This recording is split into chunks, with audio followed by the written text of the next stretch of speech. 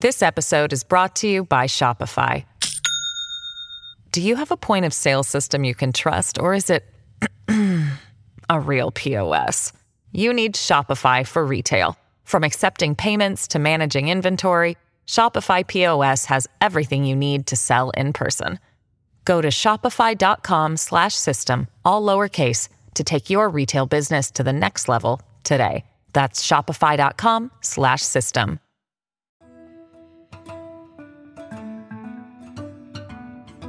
For the News and Observer, I'm Dawn Vaughn, Capitol Bureau Chief and host of Under the Dome, and you're listening to our latest episode or watching on YouTube for the week of November 6, 2023. I'm here with my politics team colleagues, Avi Bajpai and Corey Dean. Corey is our higher ed reporter, so there's a fair amount of politics and higher ed crossover any given day, especially recently.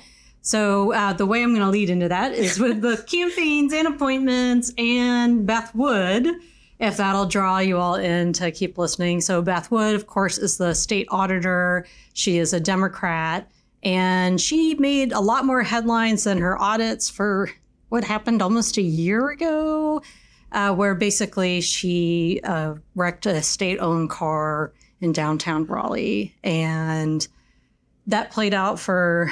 Avi, you covered a lot of that for weeks, months, for a while, until her court date. Yeah, right? A couple of months from late January until about late March. That story kind of followed her week by week as reporters kind of asked her to confirm what was going on, address the situation. She issued couple of statements, apologized for it, but more and more details came out. And then eventually she pleaded guilty to a misdemeanor charge, and then tried to sort of put that behind her. She said she was going to run for re-election after all this came out.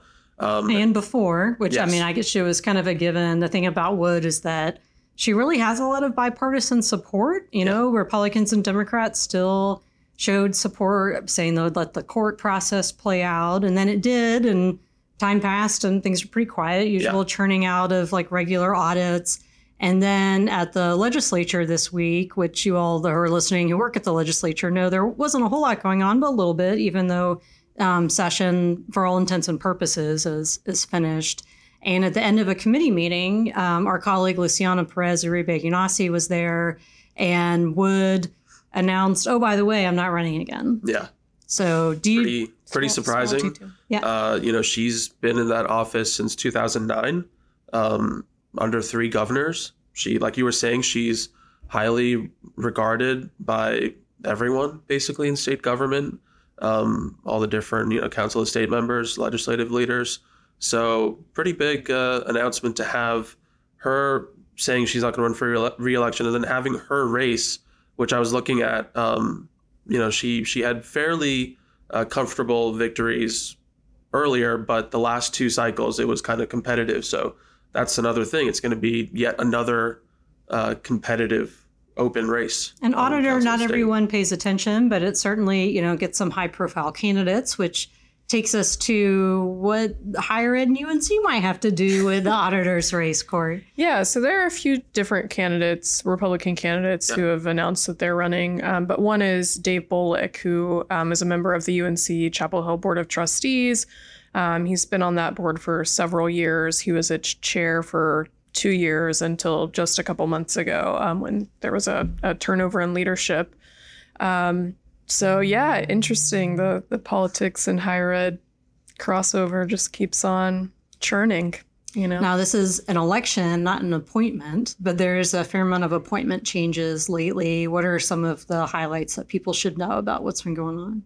Yeah, so earlier in the legislative session, there had been the usual big appointments bill, and that included appointments to boards of trustees, and they had done the Board of Governors appointments even earlier in the session, actually pretty early on. But because of some bills, I think it's Senate Bill 512, right, which you've covered and I've covered, and then some additional appointments in the budget, I believe. There was another appointments bill that came out, included 4 new appointments to the UNC Chapel Hill and NC State University boards. Those will be the only 2 universities in the UNC system to have 15 members. The others have 13.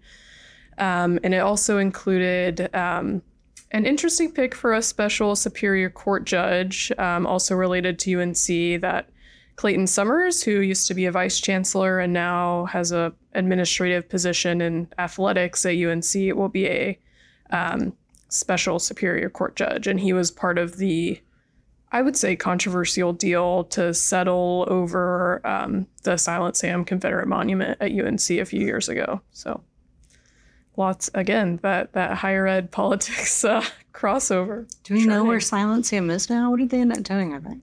I'm not sure. I feel like somebody found it in storage and then it's probably still sitting there. Yeah, I'm not sure where it is. Yeah, the deal would have been to give it to the Sons of Confederate Veterans, but that deal was, and to give that group $2.5 million to care and preserve it. But that was overturned by a judge, so I'm not actually sure what happened to it after that. I feel like the trail's gone cold on a lot of the Confederate statues as far as where they've been. And something that, I bring this up a lot, and I am again, is that about the time of the Confederate statues being torn down by protesters or the rest of them removed by the government in the state capitol here in Raleigh, there were plans for the long-stalled African Americans monument on the state capitol grounds. And that was in the budget of 2019 that Cooper vetoed, never became law. And then it came up at various times, had been on a long pause after the Confederate statues came down, but was revived again in the Senate budget this year, but the House didn't want it. So that story continues. Yeah, really. Yeah. I should also mention that Clayton Summers was Tim Moore's former chief of staff. So even before he was at UNC, he had been involved on the political side, and now, it's just... And there's another name on Senate Republicans that got a recent appointment, right? Blaine. Oh, Jim yes. Blaine. Yeah, sorry. There's a lot of people to keep track of. Yeah, there's a lot. Yes, Jim Blaine, Phil Berger's former chief of staff, is now on the UNC Chapel Hill Board of Trustees. So, yeah, lots of crossover there. Yeah, for sure.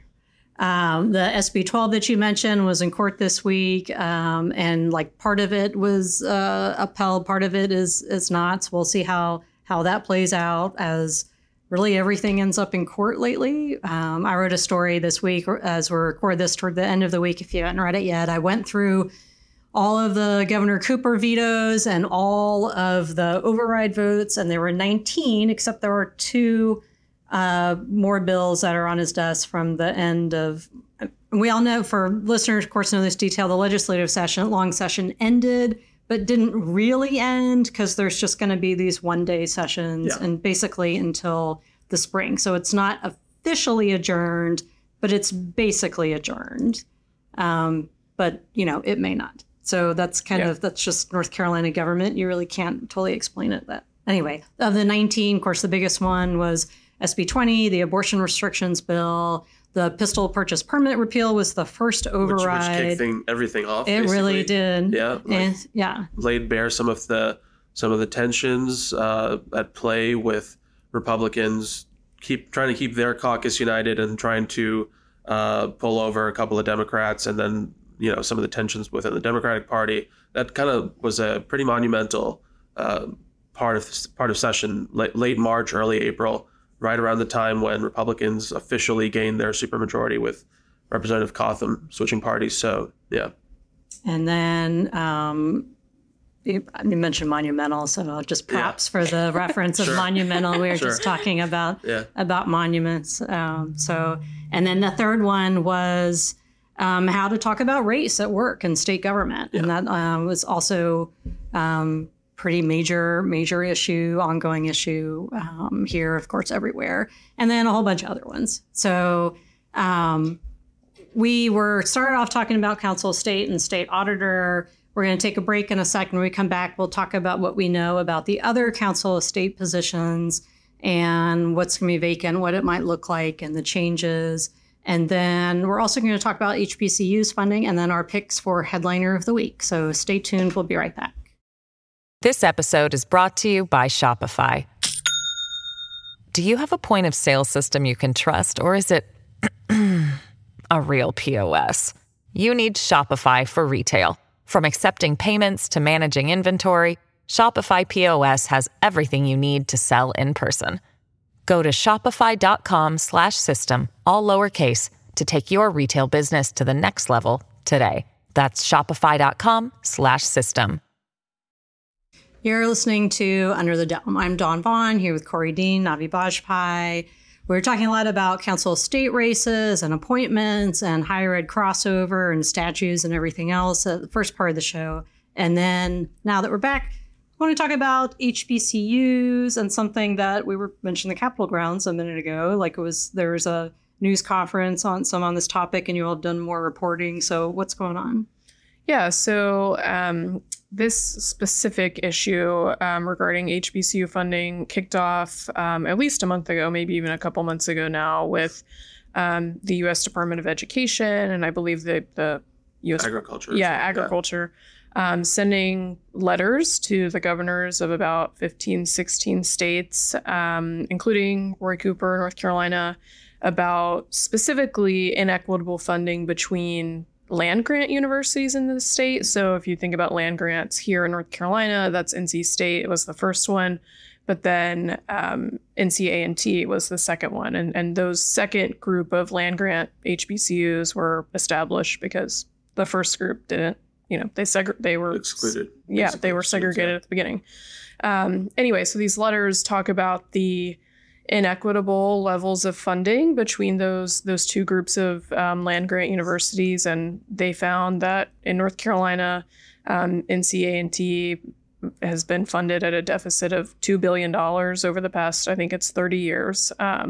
So I think this is kind of an ongoing conversation when you think about HBCUs in North Carolina and everywhere. But, specifically right now with these letters, the spotlight is on A&T, although there are several others in the state. And Avi, you covered a press event where they talked more about it. So the letters to Cooper and all the other governors was late September, I think. And then this past week, we had a press conference here in front of the state capitol. Representative Zach Hawkins, who's a Democrat from Durham, and then a group of attorneys who said that they were hired to represent students or alumni of public HBCUs in the state. Hawkins represents Durham, where major HBCU, NC Central University is located. Yeah. So they held a press conference. Basically, they're kind of ramping up the pressure on the state, primarily on Governor Cooper right now. They did talk about how eventually all roads kind of lead to the legislature, because that's who writes the budget. That's who decides funding levels. This is a question about how much money the state allocates to these HBCUs. But basically, you have sort of pressure ramping up from these attorneys. They send a letter of their own to Cooper and said that they wanted him to basically seriously address this issue, do a review of past funding levels to see, to kind of confirm that there's been this underfunding that's been happening, and commit to, taking some serious steps towards, at some point in the future, and this is what they were talking about during the press conference. It might, we just wrapped up a session. We just wrapped up the budget. So might have to be, short session at this point at the soonest. But kind of giving him like a bit of a timeline, saying, they wanted a response from the governor within 10 days, which is coming up just around this weekend right now, saying, they're prepared to file a lawsuit. And some of those attorneys have filed, a lawsuit's already been filed in Georgia.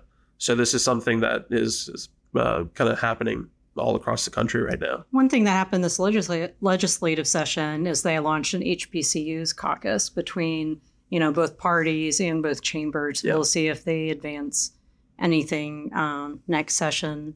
I know I remember when they started that caucus, one was John Hardister, who was the House Majority Whip, and he stepped down from the whip position because a lot of his time is spent running for labor commissioner. And as we mentioned at the beginning about auditor and the things changing at Council of State as a phrase is something that in North Carolina, I mean, if you're in politics, the phrase. Other people are like, what? I've talked to state government reporters in other states and said, oh, yeah, the Council of State. And they're like, that sounds like it's something from like DC Comics or Marvel, like where they all. And I'm like, well, they do meet at like a large table and talk about, government. But anyway, so the big recent news is Agriculture Commissioner Steve Troxler announced publicly that he's running for re-election. this is a little more significant with Troxler because besides his very distinct voice and association with the state fair and tractors, is that, there were some like rumored rumblings that maybe he had thought about governor or something else. I wasn't sure if he was going to run or not. But anyway, he's running again. But big changes with, I mentioned Hardister is running for Labor. The Labor Commissioner, Josh Dobson, is not running. Of course, Cooper can't run for governor again because of term limits. Lieutenant Governor Robinson is running for governor.